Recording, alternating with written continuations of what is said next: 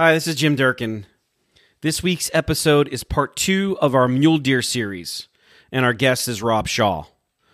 Rob has been on the show before with Matt, dating back to episode 2. So if you haven't listened to that episode with Rob, I highly suggest you go back and check it out. Rob is a lifelong resident of Wyoming and has spent his life hunting mule deer there.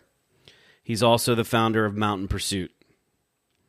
If you've listened to part 1 of this mule deer series with Brian LaTurner, you're going to hear some reoccurring themes here, which is no surprise. However, with Rob, he puts a little bit more emphasis on the impacts to mule deer from the influencers in social media. We recorded this episode back in spring as the West was getting pounded with snow. For some areas of Wyoming, it will go down as the worst winter in the modern era as it pertains to mule deer mortality. This is coming after severe winters in 16 and 17, 18 and 19. You'll hear us talk about western Wyoming and how great the mule deer hunting is there. But this area has lost over 50% of its bucks and does and 100% of its fawns. Again, 100% of its fawns. And this data is not comprehensive. It could be worse. At any rate, like I've said before, my goal in recording these episodes is to bring this topic to front and center, and hopefully more attention is given to mule deer conservation. Thanks for listening.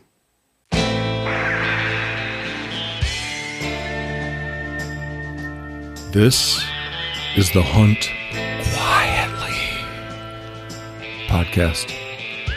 I'm Matt Ranella.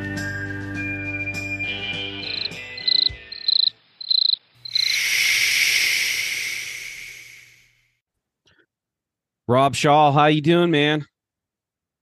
Jim, doing good. How are you? I'm doing well. I'm glad you can join me. Let's talk mule deer, man. Go ahead. I'm assuming as a lifelong Wyoming resident, you're a avid mule deer hunter. I wouldn't say I'm an avid mule deer hunter. What is really interesting about here in the West, and we've kind of seen it here, probably say the last, 20 years or so, where a big mule deer has become it probably is more coveted than a big royal elk here in the West, and especially in Wyoming, not only by local residents, but also people who come just to hunt those deer. I'm not a big trophy hunter guy like that. Not because I'm against that. I'm just not talented enough, and I don't have enough patience to chase those big animals. But there's my house is actually right on the northern edge of the summer range for the Wyoming mule deer herd, which is just known for having incredible genetics and producing big deer. And it gets hit. The Wyoming range gets hit hard every fall by mule deer hunters hoping to get one of these big monster bucks. And in fact, what we've also seen is just the coming on of websites and forums and folks and companies just focused on mule deer hunting. There's a company called Mule Freaks. There's a nonprofit in Wyoming called Mule Fanatics. You're not talking about the Mule Freak that just got busted for poaching, are you? I'm not sure. But he had a company. He sold like Mino harnesses and stuff. Could be that guy. But yeah, and we had a situation here in Wyoming where there's actually been a couple of laws passed, but there were actual people who will take and they will scout these deer in the summer and then sell the GPS locations to out-of-state people coming to hunt them. Because a lot of times the mule deer will be in these basins and they'll stay there. We've had, and one of the interesting things about some of the outfitters who work in the Wyoming range and in Wyoming in general, call these guys just the muley freaks or the crazies. And there's in back in the day, you could find from the 80s where some of the wildlife films would go out and they just film these big buck deer on the winter ranges, just their huge antlers. And there's actually there's some of the bucks actually had names like Popeye, and there were just these big, huge monster bucks, and guys would follow them in the spring and the end of the winter and watch for them to drop their antlers, and then they would take and mount those antlers on another head and sell it for thousands of dollars. And so this thing with mule deer has been going on for a long time, and it's just getting more and more intense. And so it's a whole different. I mean, and again, I mean, there are many hunters, really good hunters. In fact, some of the best hunters in the country, come and chase these deer in Wyoming because of the genetics and in certain areas they're pretty easy to see. You get up early in the morning and they kind of stand out, and so they're relatively easy to spot and stalk. One of the disturbing things that has happened is long range hunting has kind of found these deer now, and in certain places there in western Wyoming, the big open basins, guys are taking 1,000-yard shots at these big deer, and outfitters are catering to those. There's outfitting companies that cater just for long range hunters. There's a lot of unethical stuff that goes on. Yeah, I did a podcast with Joseph Von Benedict specifically on the ethics in long range, and we talked about that quite a bit. Yeah, so that from the hunting perspective, again, the pressure and the attention is more and more all the time, especially on the big deer. And part of that is driven, it's just kind of always been there, at least for 20, 30 years. Websites and YouTube videos and hunting forums have accelerated that. And then on the other hand, in Wyoming, we are seeing a pretty significant crash in mule deer numbers. And last year, about this time in June, late May, June, every year, that the Game and Fish Department comes out with what they call a job completion reports, and they take a look at the populations across. And so this would have been this was released in 22, would have been for those numbers. But last year, overall, statewide, the mule deer population in Wyoming statewide is down 38%, 39% below population objective, which is a significant number. Yeah. And it had dropped 10% just in a year, and 32 of the 33 herd units were below population objectives. So mule deer in Wyoming have just been seeing a fairly steady and accelerating decline, and the Game and Fish doesn't quite know why. Part of it has to do with harsh winters. Like every 3 or 4 years, we get a really big winter, and sometimes you don't even need a big winter. You just need a snowy, cold spring and some wet storms of spring, which will kill a bunch of fawns. Drought is an issue. Oil and gas development on winter range is an issue, especially in western Wyoming. And then they always kind of put a little blame on predators, but CWD or chronic wasting disease is taking some of them. Anyway, I think mule deer numbers across the West are down. I can't speak to other states, but Wyoming is significantly having an issue right now. Yeah, there's a theme from all the people that I've talked to about mule deer and mule deer numbers. There's a theme that the numbers are declining throughout the West. In some places more so than others. The interest in mule deer hunting is gone up from residents moving to the West and then non-residents traveling out West. And the resource just can't simply handle the decline and the increased hunting pressure. Yeah, one of my first experiences bow hunting was probably my first year. I've been hunting for 30, 40 years, but I'm a relatively new bow hunter.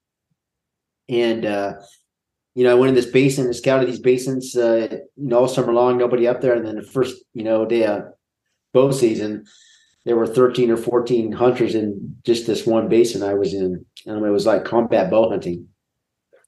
And so I knew something was up then, with bow hunting these deer, and the interest is up. And in fact, here this last year, some of the Wyoming range in Western Wyoming outfitters approached the Game and Fish with their concerns about mule deer. And we just had recently a Wyoming Wildlife Task Force. And one of the recommendations came out of that was I think one of the recommendations, or they discussed it, I don't think it quite made the recommendation, but was to eliminate all or not allow any more does to be killed. There's definitely a lot of concern here locally about it. Do residents kill doe? No, most places you can't, but there are some places in certain herd units where it's allowed, but they just wanted to make it, not allowed. Period. One of the other causes of perhaps mule deer declines is competition from elk. Statewide in Wyoming, all of our herds are down except our elk herds, and the elk are for whatever reason doing well. And there might be some idea that elk are out competing deer, and that might be also leading to some of those declines. So, it's an interesting situation going on for sure. When you were a kid, did you see non-residents while you were hunting? Yeah, we always had, non-residents coming around. We just don't remember the intensity of the non-residents like there are now. One of the differences with mule deer, especially chasing these big deer, is that again, some of the best hunters in the country are coming there. So these are guys who are deep in the backcountry, and that's one of the things that has really changed with the social media influencers and all the self promoters and all the education and everything else that has come along in terms of how to hunt in the backcountry. So it used to be fairly easy to get away from the trail, away from the roads, and escape the crowds. But again, where I was hunting, even now, you go up hunting and you're back there 5-10 miles. I was back again this year. I was probably back 7 miles, and the place was just full of hunters, a lot of out-of-state hunters, horseback, and also some backpacking in who were hunting these deer. So that's one of the things that's changed. Maybe the numbers of non-residents has not necessarily increased, but they're better hunters and they're getting back further. So the places residents used to be able to go to get away from the crowds, it's just not possible anymore. They're everywhere. Yeah, we talked about that with another guest, that people simply aren't as intimidated at getting in the backcountry. There's little fear of being lost if you're somewhat technically inclined. GPS are common. OnX mapping, you could have it on your phone. There's InReach. There's all sorts of support mechanisms that simply allow people to go further without that intimidation factor and be more successful while doing it. Yeah, I think that's a key point, is just the technology. I think that, I remember when Sitka came out with when Sitka was first formed, Sitka gear, and how that started putting attention on backcountry hunting as its own kind of clothing category. And then along with that came the other companies, and then of course the mapping services do make it so that you really don't need to worry too much about getting lost now. Anybody get on there, and then Google Earth. There's lots of things that are working together. One of the concerns we've had about the deer is that they really don't get a chance. So you've got, people back there scouting them. So for example, let's say you're from Pennsylvania and you finally get a tag. It takes, 6-7 years to get a tag now for out of state, and you want to get a big deer. So you come out to Wyoming, for a week in the middle of the summer or July or whatever to do scouting, and there'll be other people up there. And so the deer really don't get a break. And then come hunting season, you'll come and you'll hunker down for 2 weeks. And so the deer are kind of bothered from, all summer during hunting season, of course, and then on the winter ranges as people take pictures of them and scout them and look at their antlers in the winter ranges. I drew a mule deer tag a couple years ago in Colorado that took me 10 years to draw. And when I was talking to one of the biologists, he had mentioned something to the effects of the recreational impacts are so severe on fawns that they're studying how significant the mortality rate is just from non-consumptive use. So people biking, hiking, all that stuff that's much more of a concern in Colorado. And I have heard that as well for Colorado, just because that state has grown so much. And I think that we've seen in terms of backcountry hunting has definitely extended to these other sports, like bike packing never used to be a sport. Mountain biking now with bikes, and especially people poaching with electric bikes, are getting back there. Yeah. There's actually now there's a 100-mile ultra which runs through the middle of the Wyoming range, in the middle of the summer. So I think that is a good thing, or a key point is that the technology that has helped hunters get into the backcountry who maybe had not been intimidated before has also helped other recreationists, and all of that impacts the deer for sure. At what point in your life did it dawn on you, like, this is crazy? It would have been for me. It would have been early 2000s when I actually had looked into the story of Popeye, which was this deer in the Wyoming, which is a famous deer with huge antlers. And this one local guy who I think he had collected several sets of the sheds from this deer, and had sold them. And then soon after that, a couple books came out from some guys out of Big Piney, or a guy at Big Piney, Wyoming, and about how to hunt big deer. This is all with rifles before kind of bow hunting got big, and so it kind of got on my radar then. And I think it's just kind of accelerated, from that point on. And again, many hunters in the West, and I guess big game hunters in general, really covet a big deer even more than they do a big elk in terms of, a prize or a trophy. Oh yeah. They say, Boone and Crockett mule deer is one of the hardest animals to get, even harder than a sheep or something that's perceived as being difficult. Yeah, I can't speak necessarily to that, but it certainly is easier to get a, mule deer tag than it is a sheep tag, right? So even Wyoming, I mean, it takes a resident 19 plus years to get a sheep tag, if you keep on putting in. We can right now, for some places, we can hunt big deer every year and with a general tag. But my sense is that in certain parts of the state, there's going to be a push by resident hunters to go to, some type of limited quota system where you have to put in for it. We'll see if that happens. But if the deer numbers keep declining, it's going to have to happen.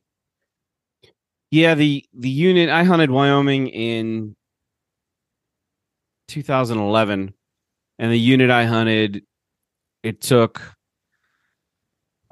I think it was either 0 or 1 point for a deer, and it was definitely 0 for antelope. And there were leftover antelope tags.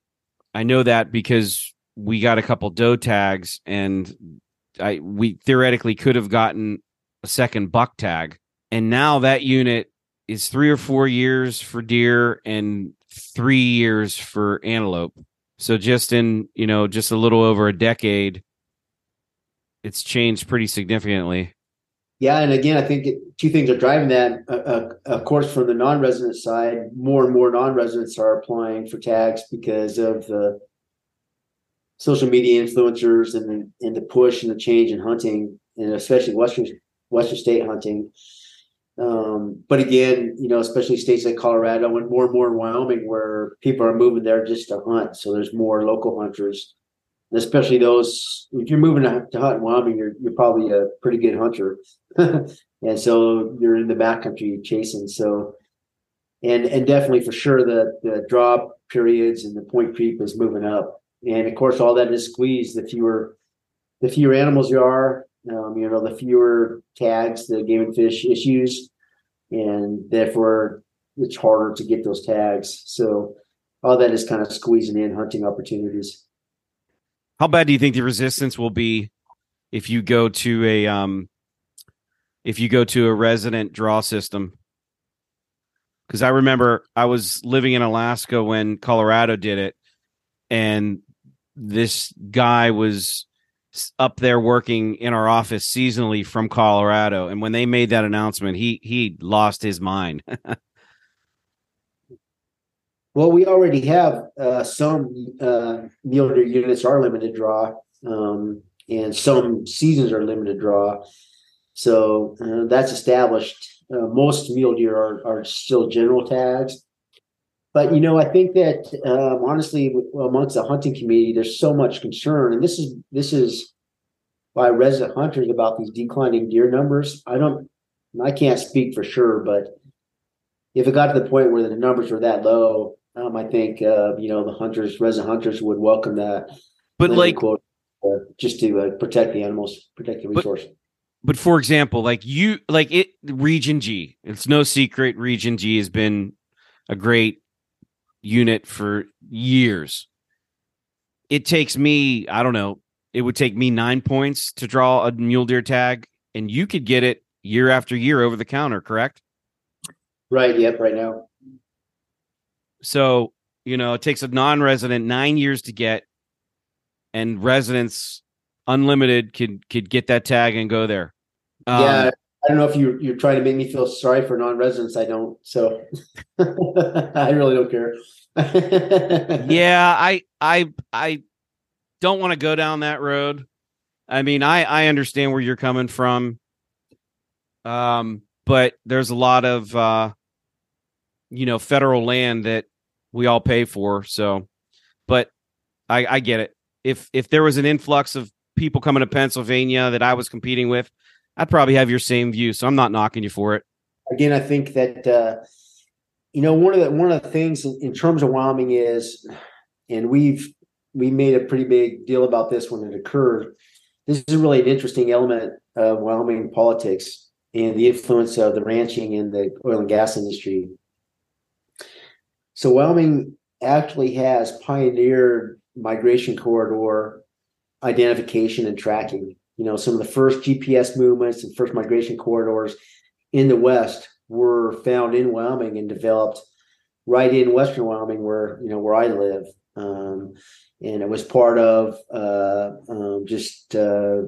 of the longest migrations for ungulates in the lower 48 are in Wyoming, especially the Sublette pronghorn herd, and so the pronghorn and the deer were tracked. And as part of that, the idea was to identify migration corridors and then obviously ultimately protect those.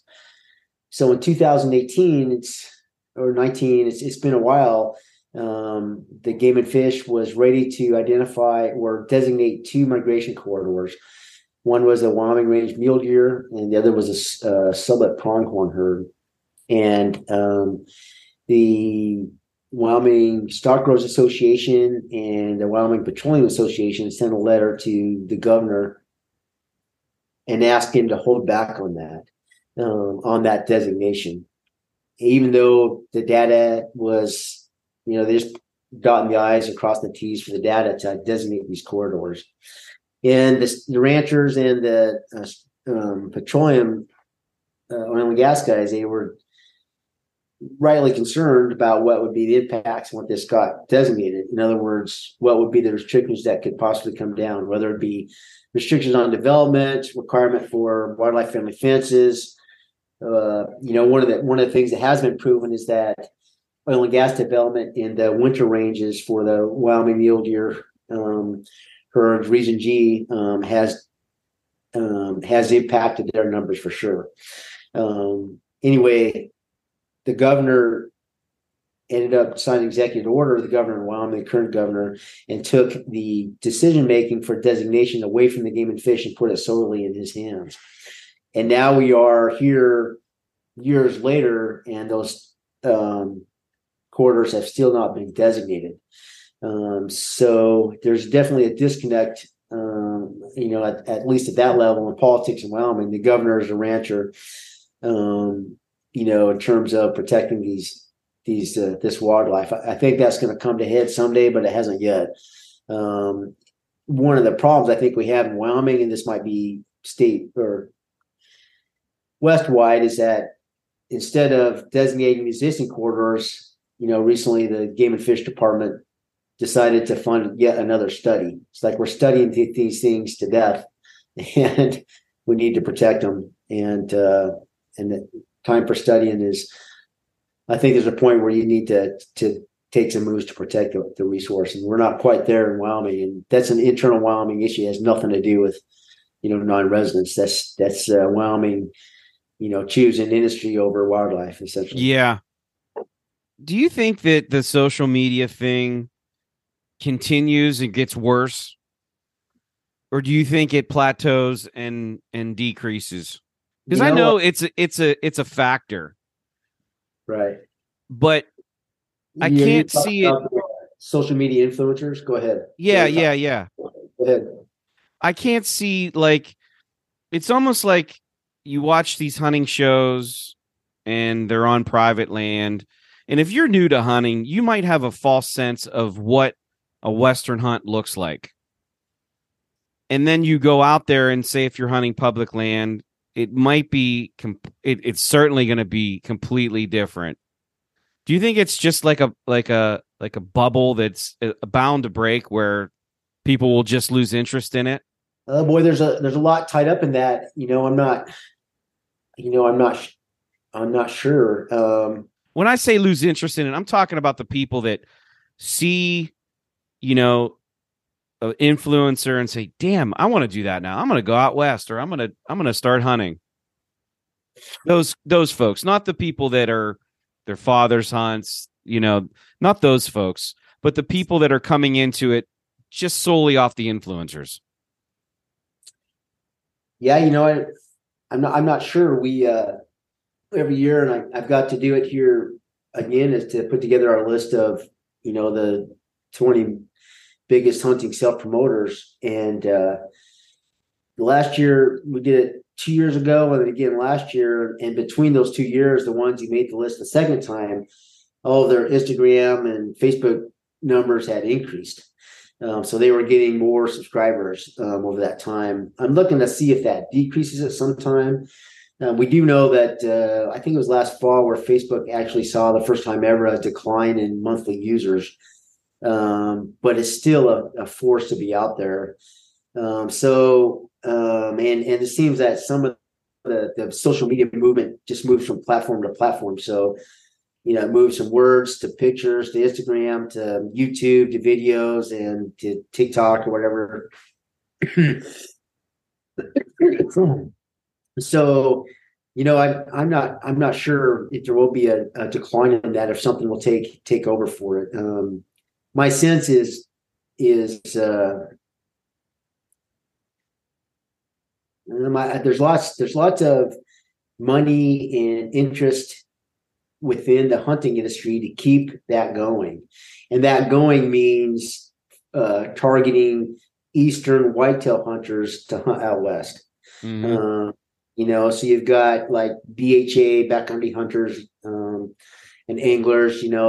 They have an interest in keeping that going because they're kind of headquartered in Bozeman, and they got affiliates all across, the country, and they got partnerships with First Light and Meat Eater and everything else, right? And then of course you have the media people like the Meat Eater and Ranilla Steven and his industry keeping it going. And then of course you have the hunting clothing companies, Sitka, QU, all of them. It's really interesting if you look at the like the Facebook Sitka buy and sell page, how many how many worn one time triple XL Sitka jackets are for sale, right? And you can just, you watch the influencers and you can just see that they're getting people, from the East who've never been out West thinking they need $4,000 worth of, Gore-Tex stuff to pack in their pack to go hunting in, September when it's 80 degrees outside. There's just a pretty big industry that is kind of built around keeping that wheel going, including the influencers who, I don't know if any of them makes a lot of money, but some of them are kind of doing it full time. So they're trying to make money doing it. There's a lot of interest in keeping all of that going. And it's not only, again, going back to nonprofits like Mule Fanatics, which is kind of a Wyoming base. They've got, branches in the East. I mean, the Rocky Mountain Elk Foundation, last time I checked, like the president of the board was from South Carolina. So, why is Rocky Mountain, why is that guy there? So, well, they have chapters all over the country. And I'm not knocking it. People are. But anyway, I just think there's quite this industry that is built up now. A lot of people get their salaries from keeping it going. I'm not knocking it. People are into hunting and we all want to get our fix in some way or the other with media intake, whether that's reading magazines, videos, whatnot. But the problem is, and this is a whole, obviously this has been discussed at length on this podcast, but it's there's no barrier to entry. You don't have to be an outdoor writer or a journalist to get something published anymore. You don't have to be not a star, but you just have to have a video camera and you got your own YouTube channel.